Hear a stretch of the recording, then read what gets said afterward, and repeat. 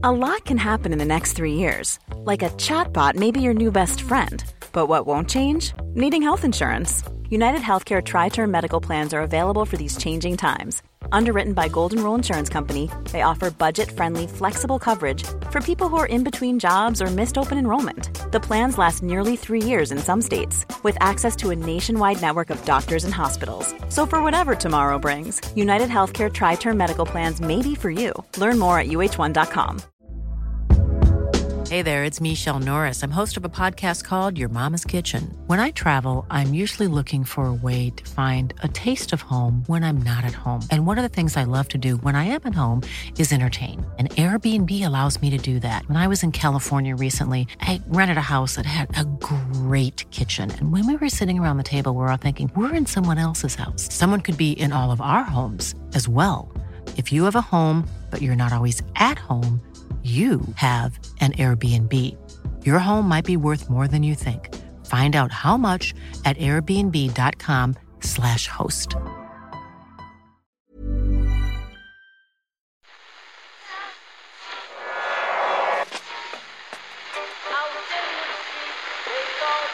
one is that? That's the second time it's gone off. They never go home, they never go home, they never go home, those boys. That's... Yeah, they have asked for that, really. You can laugh. It was the World Cup. I'm a little bit of an idealist, but having said that, I want to be like me. But you don't know what you're talking about. What did you know? I'd like to stay alive for 6 years. I'm going to leave it there. I'd say it to your face, and I'll say it to you now. Come down to Anfield and we'll see them, won't we? What you doing down here, you shawny man? It's been a really interesting tactical battle, hasn't it? It's a game of chess out there. Those were the ominous words of BT's Jake Humphrey at half-time of the Chelsea-Arsenal match yesterday. Murphy, you know me, I'm as big a chess fan as the next guy. Of course. Ever since they brought anal beads in. Yeah. But any time chess gets brought up in the context of a football match, it's not a good football match. No. It's never Thankfully, things picked up a little in the second half, and just about everywhere else in the Premier League, the weekend saw goals flying in left, right and centre. The most in a single weekend so far this season. Call me a simple man if you like, but I do enjoy goals. Yeah. To chat about Given the choice, I will always choose goals over chess. Mm-hmm. That's why I'm watching football and not chess. It's succinctly put. Michael Elise of Crystal Palace scored one of the most dramatic ones, a winner deep into injury time at West Ham. And just listen to his post-match interview. You can practically feel the adrenaline coursing through his veins. Just talk us through it. Through what, the goal? I think Wolf passed me the ball. Shot, scored.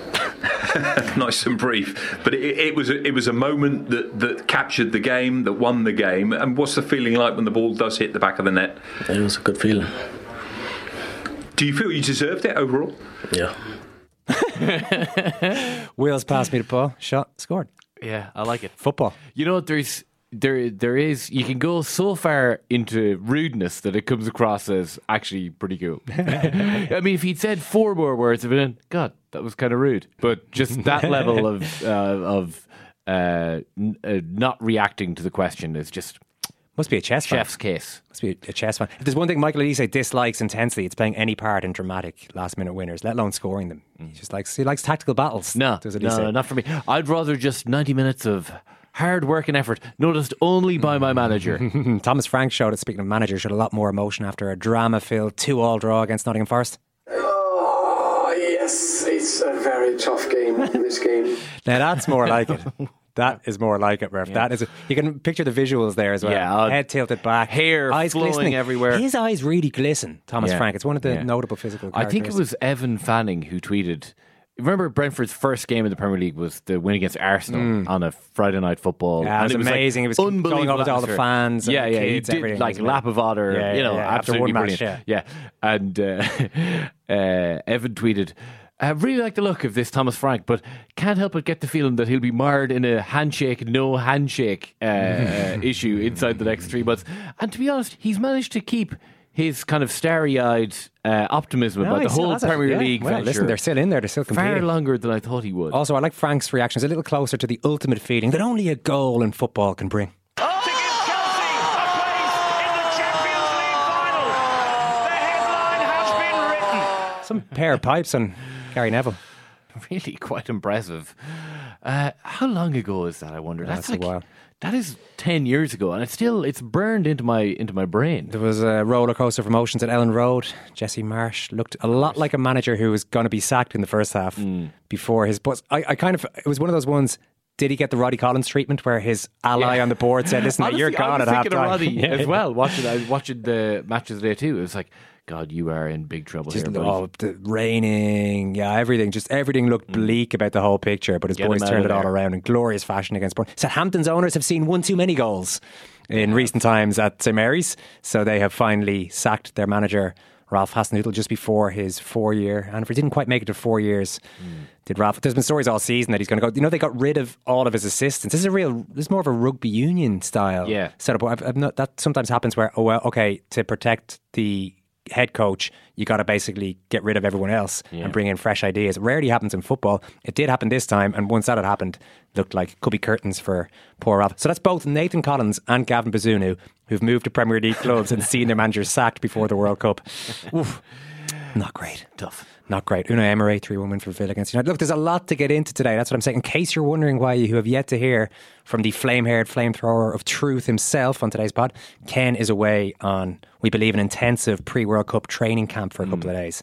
He's buying his Panini sticker album today, and he intends to have it entirely filled by the time he returns later this week. Fine-tuning his thoughts before he travels to Qatar. Gavin Cooney is in studio with Jonathan Wilson today. Ken will return. Jonathan Wilson's not in studio, but Jonathan Wilson will be talking to us. Ken is going to return for World Service members later this week. So if you are signed up, you will hear plenty of Ken in the latter part of the week. Also this week on the World Service, we're going to reveal big live show news. Wait, it's November, on what could that be about? It's November, and our Gangs All Here Liberty Hall shows will return to their rightful spot First in December. time in 3 years. Mm-hmm. Yep. Wow. As always, members get... It wouldn't be Christmas without a Gangs All Here ticket extravaganza. I kind of feel like that, yeah. Members always get first dibs on these tickets. Non-members never get a chance to... This tends to happen. It's just another one of the perks of being signed up to the World Service. So you guys need to listen out over the next couple of days. Whoever is already signed up. Non-members can think about becoming a member on secondcaptains.com. Murph, before we go on, the Champions League draw has been made this very morning. I'm gonna give you all 8 ties on. Yep. Leipzig against Man City. Club Brugge against Benfica. Liverpool against Real Madrid. AC Milan against Tottenham Hotspur. Eintracht Frankfurt against Napoli. Dortmund against Chelsea. Inter against Porto. PSG against Bayern Munich. Now, that's an absolute bloody stonker of a Champions League draw. Yeah, it really is. Just 1 second. I need the permutations for that as well. McAdee. Gador Inchicore. Faye Dunaway. Scotland are a disgrace to world sport. So how do the permutations work in this straight knockout? Well, the winners of all the 8 ties go through to the quarterfinals. I'm lost. I'll need the abacus out for this one, as they always say when things get remotely complicated. The winners of the 2 ties will progress. All the ties go through. No, well, not the winners of the 2 ties. The winners of all both ties. The 8 ties. It is complicated. The winners over the course of both legs of both ties would have been the correct way to word that. Well, not the winners of you don't have to win both ties to progress. So just remember we are really overcomplicating this. Yes, there's been a tasty Europa League draw made as well, I believe. Man United against Barcelona. Man United fans, well, we should be alright as long as we don't draw. Okay, we drew Barcelona, so there we go. But listen, at the end of the day, you're in the Europa League. I mean, I would say this is not the worst draw. I mean, if you lose to Barcelona, grand, you then progress with the rest of your football season. If you beat Barcelona, well, then it means kind of something. You know, there's like kind of a fugue state in the Europa League for 8 months. At least you're going to feel something. Conor Murray feels something, Murph. He's emailed in fresh from making his 100th appearance for Ireland. I thought you were going to say he feels injured after his Ireland, which is what he also does. I think it could be a different Conor Murray. Who knows? This is an email about the discussion we had last week, which our non-members again wouldn't have heard. Talking about Noel Mooney, the Irish-born chief executive of an Irishman in charge of the Welsh FA. He was explaining last week that the Welsh national team is going to be known as Cymru soon enough. That's the Welsh spelling, CYMRU. I'm assured it's pronounced Cymru, but yeah, it's like a Toyota Camry but with a U. But so we were talking about what we can call Ireland, given that era sounds a bit patronising 1980s English commentator. Euro 88, basically. So I know the point has already been Des Lynam. Yeah, he was a great man for the era. Des Lynam was Irish. I know, that's what made it so annoying. Poof, I would have thought Motti and others were Was Des Lynam an era? He was an era, man. I mean, the BBC they have a style guide. Yeah. And at Euro 88, the style guide said era. Yeah, but it's also correct. Well, we thought it was correct, but we did get emails in saying, well, actually, era is not the... And it gets complicated. Yeah. But Connor says, hey, lads, while I know this is all a bit tongue-in-cheek, from an Irish speaker's point of view, I've really no interest in a token gesture surrounding the national team being an Irish just for the sake of it, or because the Welsh are doing it. This is Ireland, where you have a significant portion of the population losing their minds at any hint of Irish language campaigning because a teacher was mean to them or they studied PEG in school. We've had people asking the state to just literally spell their names correctly. A fada is important, and you have hand-wringing about funding and we don't have the technology, and op-eds in national papers saying it's time we just stop the pretense around the language. Welsh, on the other hand, has been revived to a huge degree, and they are moving towards a fully bilingual population. It's wonderful to see. The name change of the national team is just part of that. While we have a thriving Irish-speaking community, there is not the same support from the state and a much worse attitude towards the language from the previously mentioned portion of the country. Until we move past all that baggage and just let Irish speakers live their lives through their language and encourage and grow the language nationally, being called Éire or Na sé chunta is fiche or whatever else is just pointless, and making a show of doing something while doing nothing, which we are very great at doing in Ireland, in fairness. Gurv Mahagwiv from Connor. I felt the pressure there to not completely butcher the Irish pronunciations, as I did the other week. Did I do okay there? Yeah. Yeah, no, that was better. You're just very halting on, but that's, what are you going to do? My confidence has been rocked. Well, no, you just want to get it right. And it's a noble ambition. Era. No, I don't see that as being a particularly good idea. But I do kind of find it interesting because I think the Irish sporting bodies have a little bit of they have a tougher hill to climb in relation to the Irish language than the Welsh do in relation to the Welsh language, I think, because for better or worse, so many GA games happen on TG Cahir, but even notwithstanding that, there is kind of like if you're an Irish speaker, you're more than likely going to be interested in the GA, and that's a massive generalisation. But say in Gaeltacht areas, the GA is much bigger than it is than soccer or rugby are, and so any kind of invasion into that, invasion is such a hilarious word for me, but any kind of venture into that space kind of makes it seem like, you're kind of going after that a specific market there, which is completely ridiculous because if you look at, I'd say there are probably more really competent Irish speakers in the Leinster rugby squad than there are in a ton of GA intercounty panels, because so many kids in Dublin are now going to Gaelscoilne, and so it's not any sort of any line that you might draw class wise in relation to competent Irish speaking is that's kind of it's kind of an interesting topic to get, or an interesting conversation to have, because for many people going to a Gaelscoilne is a kind of it's a class marker. It's a kind of an upper class marker in a way that absolutely was not 20 or 30 years ago. So the idea that the soccer team would try and do something like that, I don't know. I understand exactly why they're doing it. And the Irish soccer team aren't doing it, we should just say. The Welsh team are doing it. No, it's just, we got an email idly speculating on what we would call ourselves. Yes, but it is just kind of an interesting thing, because the GA have kind of squared away the Irish language. And the GA haven't done a whole pile to do that. There are speeches that will always start with a couple of words off Gaeilge, which has now become a cliche and almost I don't know why it continues to be that terrible Irish speakers always feel the need to throw in the couple of lines at the start of every, it's more an under dumpsa. I feel their pain. Yeah, it's just it is. It's kind of an odd one. It was hilarious, right? I was presenting for a week while you were away earlier in the year, and I started finishing every podcast with Marsch. I don't know why, but because Ken enjoys it so much. Yeah, Ken was getting a whole lot from it. Yes, and the amount of emails and private messages on Twitter I got saying, you're it's so brilliant, and well done. That's nice. Well, it is nice, but it was also my Irish is terrible and barely usable. And I was kind of doing it for a laugh, but also But all of our, like the majority of us, are Irish is barely usable. This is the issue. Yeah. And I think fluent Irish speakers, if they're open-minded, will probably allow for that, because there are genuine confidence issues with the language that a lot of us have. Funny, I don't have a confidence issue with it. It's just a ability issue. Yeah, ability, like basic ability issue. That's exactly it. All right, let's crack into this chat. Many of us have those stubborn pounds that seem impossible to lose, no matter how good we eat or how hard we work out. My solution is PlushCare.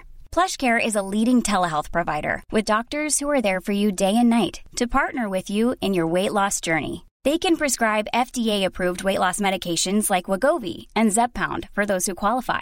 Plus, they accept most insurance plans. To get started, visit plushcare.com/weightloss. That's plushcare.com/weightloss. Hiring for your small business? If you're not looking for professionals on LinkedIn, you're looking in the wrong place. That's like looking for your car keys in a fish tank.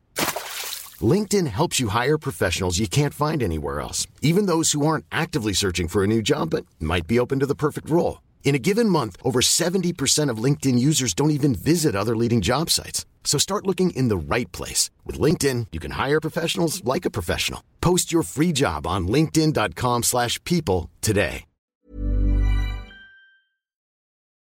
People call them rats because a rat will do anything to survive. Isn't that right, Mr. Hill? Objection. I would not give Real Madrid a rat's chance against Manchester City. You didn't give them a rat's chance. If they get through against Chelsea, Owen, I do not give them a rat's chance. Okay, there's a rat's chance. Yeah. No rat's chance. Camavinga searching for Benzema, who hooks it in. The goal back. It's Rodrigo. I just don't see it. Still, come on. I will not give Real Madrid a rat's chance. City. Not a rat's chance. Oh my word! It's Rodrigo again. It's going to catch up with you eventually. I don't believe in magic. I believe in reality. I believe in material reality. Here comes Benzema. Side foots the ball in. I don't know nothing about being a rat. Mr. Hill, you know everything about being a rat. I thought they would lose to PSG. They beat PSG. I thought they would lose to Chelsea. They beat Chelsea. I thought they would lose to Manchester City. And really, they should have lost to Manchester City. And what about Liverpool then? Are you giving them a chance against Liverpool? No. Over the course of the last 24 hours, Liverpool have beaten Spurs, been drawn to play Real Madrid yet again in the Champions League, and now reportedly are being put up for sale. This news has just broken since myself and Murph recorded that opening link. It's by David Ornstein of The Athletic. Says Liverpool have been put up for sale by Fenway Sports Group. Sale deck has been produced for interested parties. Goldman Sachs and Morgan Stanley are assisting the evaluation process. Unclear if deal gets done, but FSG inviting offer. Jonathan Wilson is with us this week. Hey, Jonathan. Hi, how you doing? And the 42's Gavin Cooney is in studio. Gavin, thanks for making it in. No problem at all. What about that news to start with, that Liverpool might be up for sale? Is this a surprise? Bit of a bombshell, I think. Interesting timing, I suppose. Why are FSG selling? Well, we don't know much yet, but you would assume that they feel like now is the time they'll cash out at the best price, because they were always in it for the investment. So I don't know whether that says more about the state of Liverpool at the moment or the state of the wider game. Obviously, FSG, they're at risk of missing out on the Champions League for the first time in quite a while, and their method of competing with Man City and the other top clubs around Europe was to run a pretty high wage bill. They may not have spent the same in terms of net spend on transfer fees, etc., but their wage bill, at least the declared one, is pretty. I think it's second in the league. I think it's right behind Man City. So, and their pursuit of the Super League seemed mostly down to they saw the Super League as a way of finally controlling wages. You know, the financial fair play that they cited when they first bought Liverpool back in 2010 was never fully, they would say it wasn't properly enforced by UEFA. So the Super League, well, there are 12 clubs that backed the Super League. Everyone was in it for their own reason. I think Liverpool saw it as a way of controlling wages. So now that seems to be shot down, certainly for the clubs in England at least. Maybe now FSG think that this is the best time to cash out. I invite emails as always from our Liverpool supporting listeners. But it's funny, on one side of things, they've brought Jurgen Klopp to the club. They've brought the Premier League back. They've won the Champions League. They've been competitive in the Premier League almost every season. Certainly over the last since Klopp's arrival, bar one, and yet they're not exactly universally loved. Obviously, the Super League is a big part of that. Trying to patent the name Liverpool wasn't their best move either. The sense I get is there's mixed feelings about these guys at this stage, and maybe it depends who comes in. I suppose it's all where good. Maybe we could do with a change, but let's see where the sales process goes. I suppose. What kind of change do you get? You either get, I mean, I don't know if like the Kuwaiti sovereign wealth fund wants to buy into football. There's got to be a few wealth funds left that have yet to tap into the Premier League. But like that's generally where we are now. Like you either get like a sovereign wealth fund that can afford to lose a load of money in chasing these other nation-owned clubs, or you get another American investment fund, and it would be hard to find one who would do as good a job as FSG did in so many ways. They hired Klopp, they hired they put in a transfer structure around him that worked perfectly for years. Like, you know, if Man City weren't around, we'd be talking about Liverpool winning 3 league titles. You know, they were one heroic goalkeeper performance away from winning the Champions League last year. They were one disastrous goalkeeper performance away from winning in 2018 as well. So on the pitch, they've been so successful. They made a few clangers in their early years, all right, but that's if you want to be really successful at that end of football now, you have to apportion off your soul, and better the devil you know maybe than the devil you don't. And in that kind of roll call of a rogues gallery of potential owners to stay competitive, I thought Liverpool, have to say, and FSG probably got the best of a bad lot. Jonathan, what do you reckon about this news? Yeah, I mean, it's hard to see it as not being a reaction to what Klopp was talking about with some clubs not having ceilings. And FSG clearly, as anybody who's not a nation state would do, have a ceiling. And I think Gavin's exactly right. I think there's a sort of a coldness, I think, in that relationship between FSG and Liverpool, because I think anybody who gives it a second's thought sees that they're there to make a profit. They're not there because they grew up watching Kane Dalglish and Sammy Lee running about in the early 80s. They're there because they see it as something to make money out of.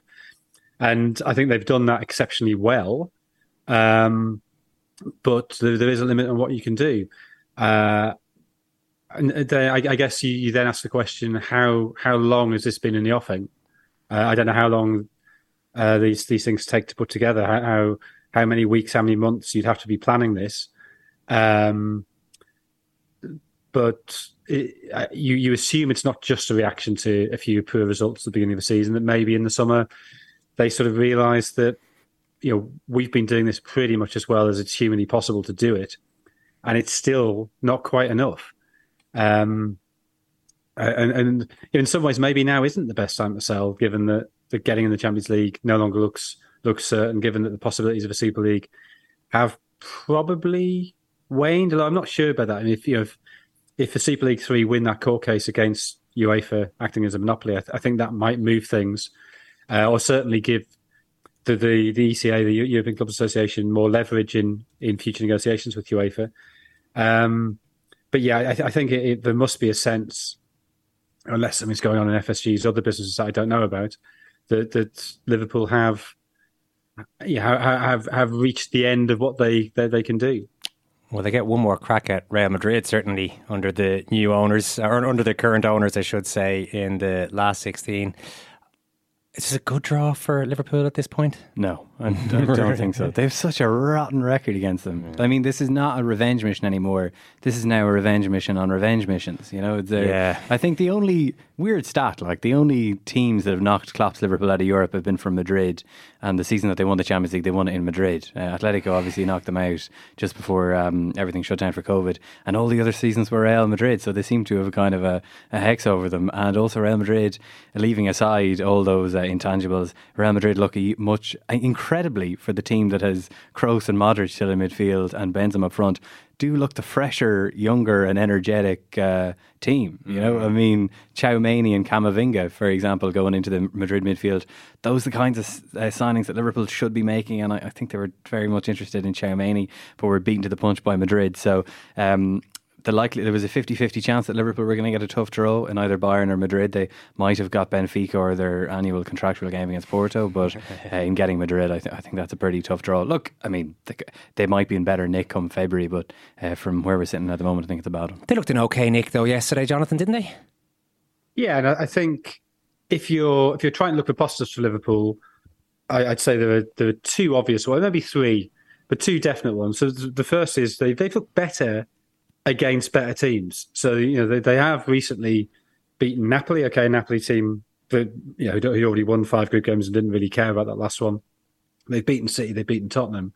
So their record against better teams is slightly better. I think the danger of drawing a Benfica or a Porto is that if you then lose that looks far worse. If you go out the last 16 to Real Madrid, well, you lose to Real Madrid, it happens. And then the other reason is just, I think this draw, football's sense of humour. The one thing that keeps football going is that football is this really sort of annoying, mischievous child who just will not quite accept the authority of money. So Florentino Perez last month saying, it's a disgrace that Real Madrid and Liverpool have only met 9 times. And for football to turn around and go, all right, play them again. Play them for 10th and 11th times. And if they then lose to Liverpool, that is hilarious. And I would have great respect for football if that were to happen. And then, just watching the draws today, the fact that Manchester United got Barcelona, that's also very, very funny. Why is that one making you laugh? Just because, if you're Barcelona, it's just a great game, isn't it? It's sort of. I know that the nature of that playoff round is you get good games at that level. Perhaps more even than in the next round when you have the sort of more sort of traditional Europa League clubs, if you like. The fact you've got the teams dropping down from Champions League, it means that there's often often we only had this round last year and this, but there's the potential for those big clashes is there. But it's just funny that Barcelona, having got quite a difficult draw in the group stage of the Champions League, spent all this money, and now they've got to play Manchester United. They've got a really, really tough game. That's funny. And then the fact that PSG, who pretty much in every game in that group stage just thought, they're cruising to top spot. 2-0 against Juventus at half-time in the first game, and then sort of get complacent and fiddle about in the second half and concede. The fact that they draw those 2 games against Benfica, including the one after Mbappe said he wants to leave, or maybe he hasn't said he wants to leave, but there's all the stories about him wanting to leave, and they were clearly unsettled. They don't play particularly well. And then they're wandering through that last group game, thinking they're going to be top of the group, and suddenly Benfica score 4 goals in 20 minutes, whatever it was, away to Maccabi Haifa to nick top spot off them. And the consequences of that little bit of complacency. One more goal across the entire group stage would have been enough for them, or even not conceding that goal at the Juventus in that very first game. And the consequences are they have to play Bayern Munich. And it's just good. It's funny. Well done, football. Poor Bayern. Bayern won every game in a group with Inter and Barcelona. That's also funny, right? They've ended up with PSG. No, I'd agree with all that. It's a great... And poor Julian Nagelsmann, right? Julian Nagelsmann, who, the one sort of question mark about him is that his European record in big games isn't great. Just Bayern losing to Villarreal last season, but then his Leipzig lost to Liverpool the season before that. They lost to PSG in that one-off game because of COVID. So he's got something to prove against PSG as well. So I just think it's a great draw. I'm happier with the state of football now than I was 3 hours ago. Wow. Well, that's a hell of a draw that it's managed to restore your faith in football there, Jonathan. What about the Liverpool win? I want to ask you a question, Gavin. I don't know if you heard Ken last week comparing Darwin Núñez as an all-round forward player and what he brings to the Liverpool team compared with Gabriel Jesus and what he brought to Man City and now brings to Arsenal. We got to see them both almost consecutively yesterday, both contributing in their own ways, both getting, not an assist technically for Jesus, but he did win the ball. That ended up leading to the corner that Arsenal scored from. How would you compare those two players? Well, they're completely different. Gabriel Jesus generally inflicts chaos on the opposition. Darwin Núñez inflicts chaos, but we're not sure pre-game as to which team will be worst affected by it. Now, I was listening to Ken talking about Darwin Núñez's build-up play not being exactly up to scratch. If you asked me 2 weeks ago, I would have agreed. I felt like Darwin Núñez, up to about a fortnight ago, was great so long as he could shoot with his first touch. It was after that, if he had to complicate matters with a second touch, I felt he was really beginning to struggle. But he's improved a lot in the last couple of weeks. He's gone out. He looks a little bit better off the left wing. He's linking play a little bit better. Obviously, he generally just shot with his first couple of involvements against Spurs.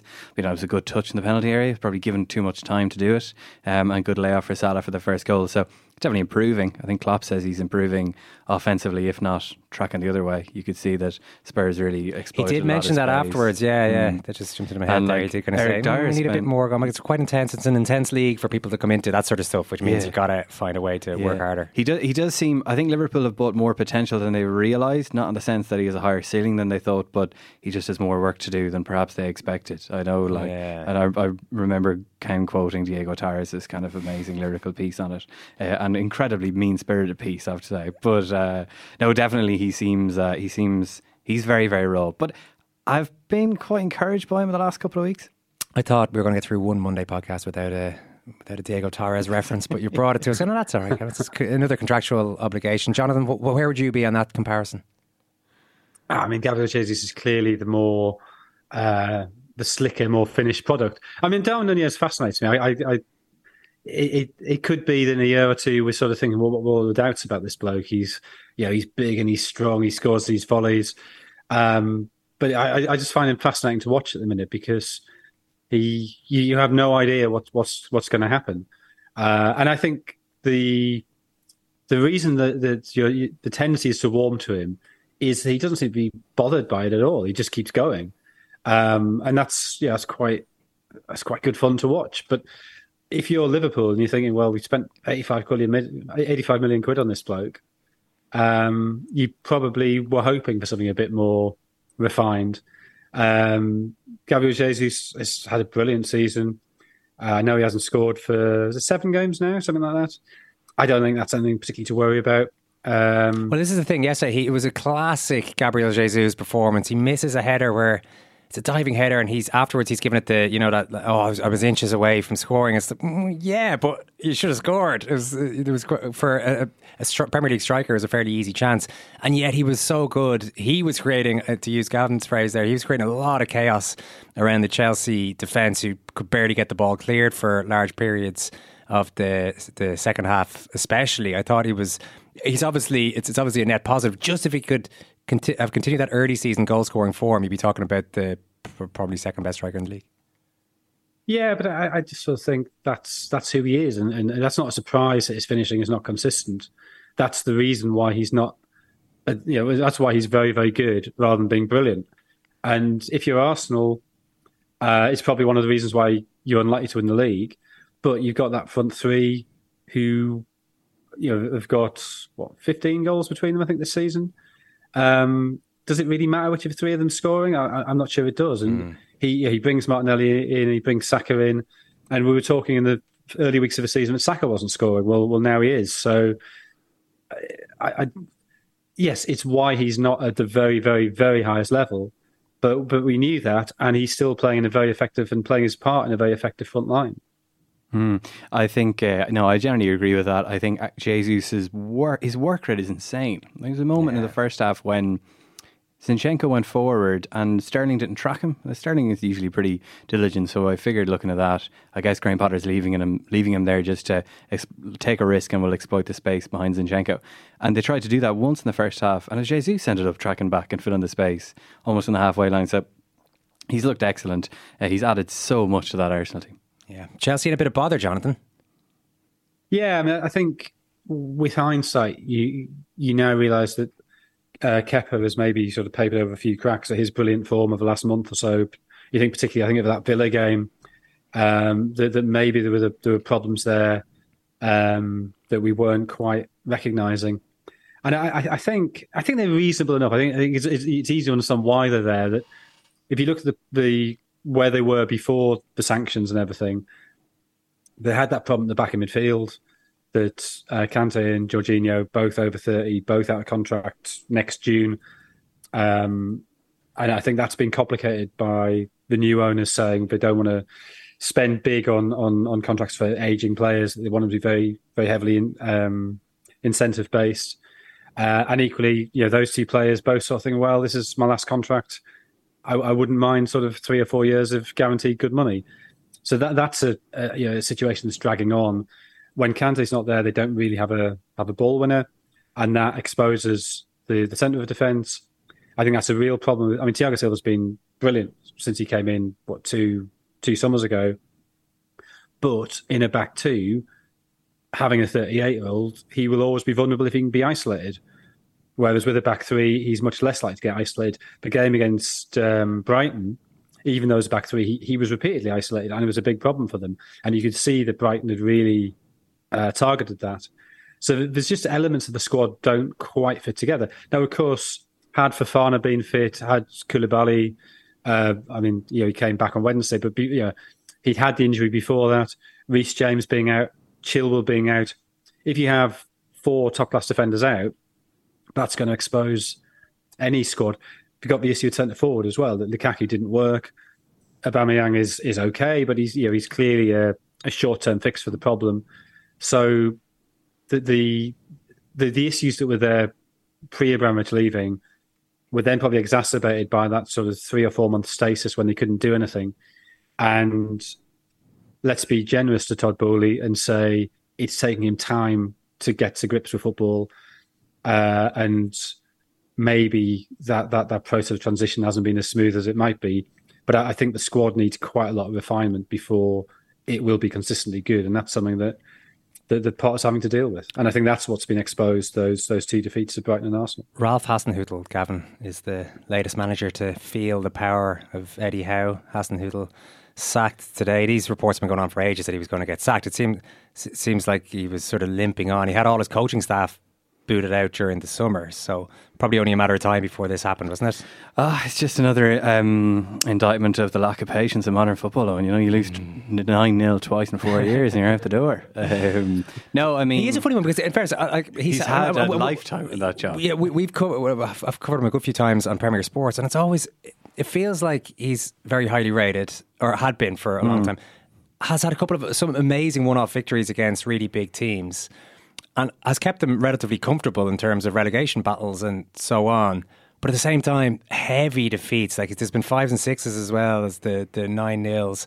And there's just times he has looked, and his team has looked so beleaguered, and generally have continued to concede loads of goals. After 4 seasons, you shouldn't still be conceding a load of goals, especially when you've got Gavin Bazunu in nets. Yeah, well, Bazunu, did he make any saves yesterday? I suppose there was the one that he kicked away, and I think it was offside anyway.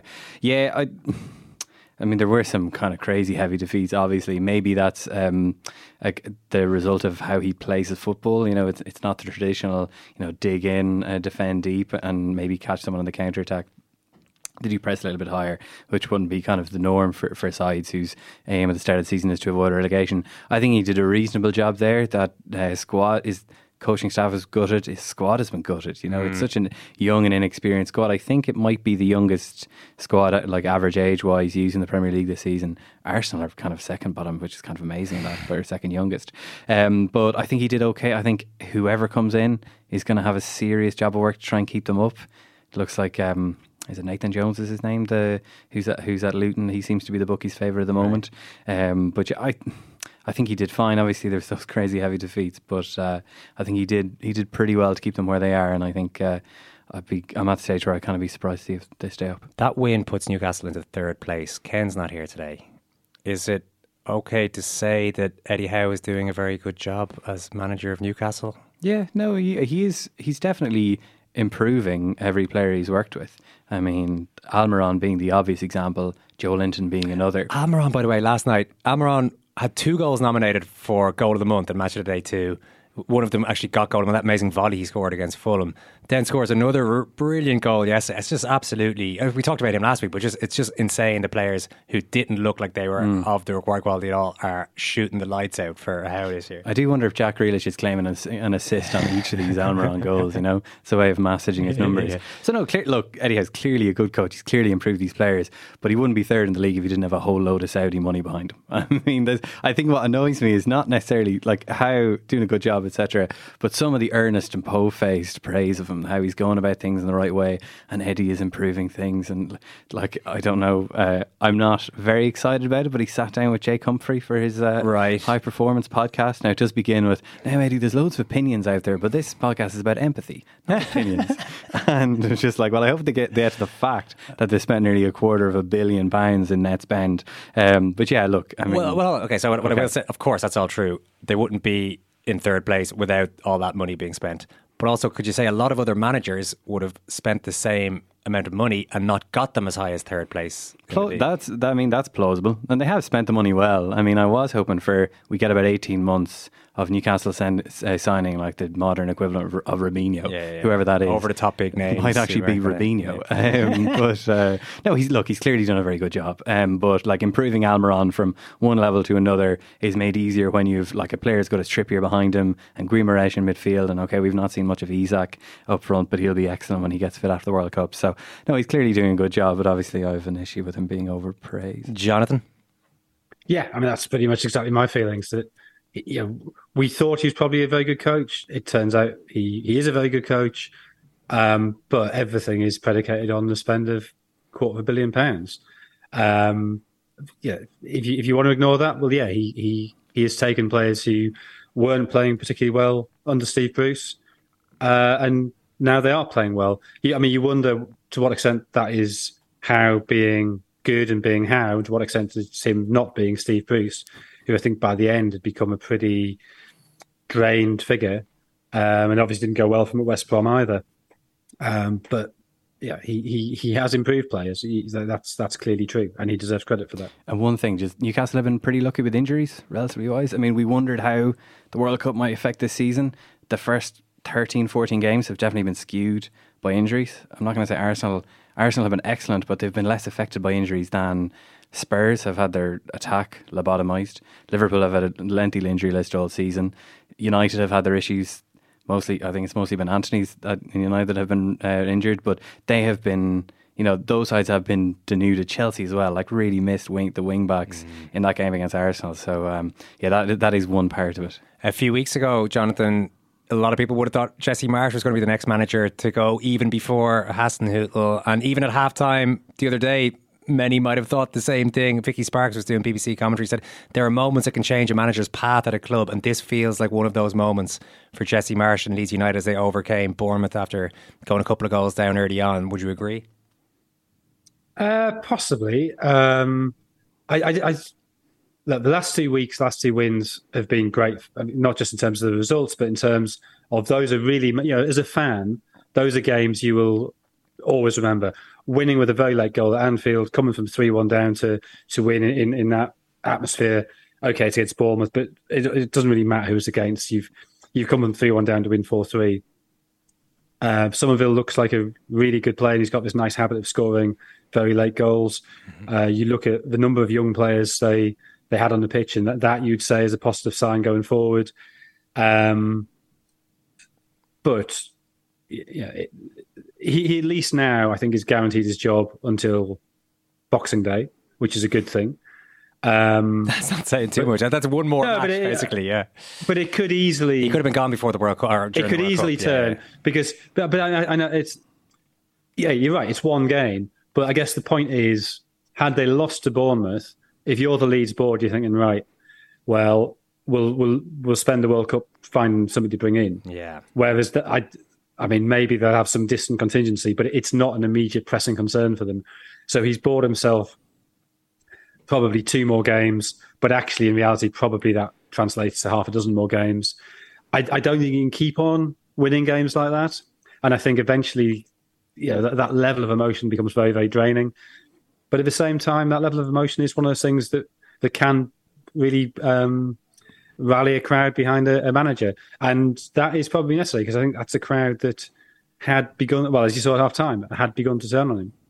Yeah, not the only ones. Tottenham were, but there's a lot of booing at half-time going on. But I presume that it is funny that Jonathan raises this idea of, and I hadn't thought about it until now, the fact that it's a Winter World Cup, there are a lot of managers who are going to be teetering on the brink. Oh, this is prime. Who will get nudged off way more so than usually it's pre-season. Everyone assumes their manager has gotten their squad in order and they're either going to have the job for a few more games or not. Whereas there could be a lot of jobs lost even during the World Cup as boards look and get impressed by people over in Qatar. I wonder, is David Moyes beginning to get a little bit nervy? Sorry, I should ask, are you getting nervy on behalf of David Moyes? I would be getting a small bit, yeah. Because I think there were a few boos after the defeat to Palace at the weekend, and he did snap or something in his press conference afterwards. I just read the quotes, but there are a lot of experts out there, something like that. It's just like, oh no, David, like the European campaign was great, but they've been so poor.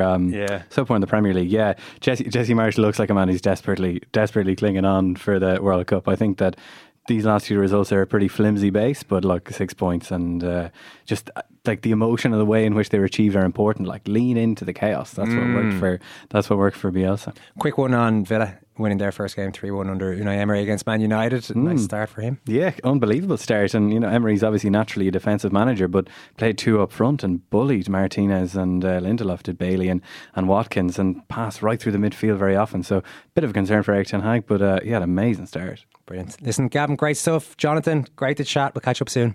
Cheers, thanks. Thanks, Mel. There's a winning mentality. I can see it in their eyes. They've got glazed eyes. What I said to them at the end, and I'm not ashamed to say it, I said, are you ready to win a World Cup? Because we're in it to win it. They got to trust me. I'm taking these guys into battle. And I'm doing my own stapling. Look, we're not getting carried away, but we're now getting to that point now where we are inspiring. Does a struggling salesman start turning up on a bicycle? He turns up in a newer car. Deception. So what becomes of you, my love? Along the way, we're going to have fun. When they have finally stripped you off. I try and laugh several times a day. The handbags and the glad rags. As your granddad has to sweat so you could buy. A sergeant major spends all his time training his men to be killers. And make sure that they arrive for meetings on time and dressed in the right way. He doesn't polish his own boots. The bosses are panicking. They're going, oh, cut back. Non-negotiable.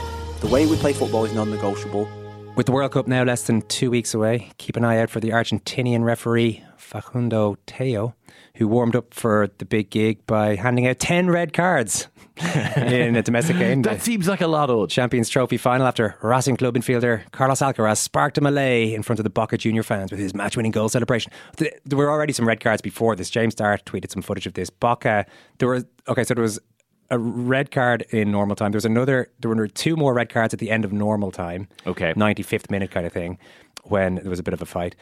Still, that's only 3. Yeah. 7 more handed out after this excessive goal celebration by our friend Alcaraz, who ended up getting sent off himself along with a teammate and 5 members of the opposition team who were grabbing him by the ear, apparently. Unhappy with this. You'd have to say the man has a keen sense of what the fans want, you know? And that's the sort of guy we need conducting the orchestra in Qatar in a couple of weeks on. Thanks, Murph. Guramagadon. Thanks for listening. You can hear all the pods ad-free as a World Service member. Go on to secondcaptains.com to look at doing that. And the Second Captains podcast is part of the Acast Creator Network.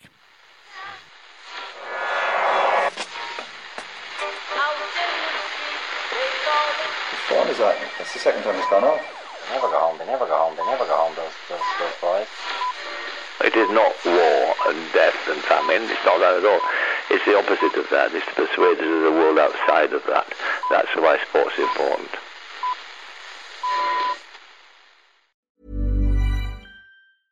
Mom deserves the best, and there's no better place to shop for Mother's Day than Whole Foods Market. They're your destination for unbeatable savings, from premium gifts to show-stopping flowers and irresistible desserts. Start by saving 33% with Prime on all body care and candles. Then get a 15-stem bunch of tulips for just $9.99 each with Prime. Round out Mom's menu with festive rosé, irresistible berry chantilly cake, and more special treats. Come celebrate Mother's Day at Whole Foods Market.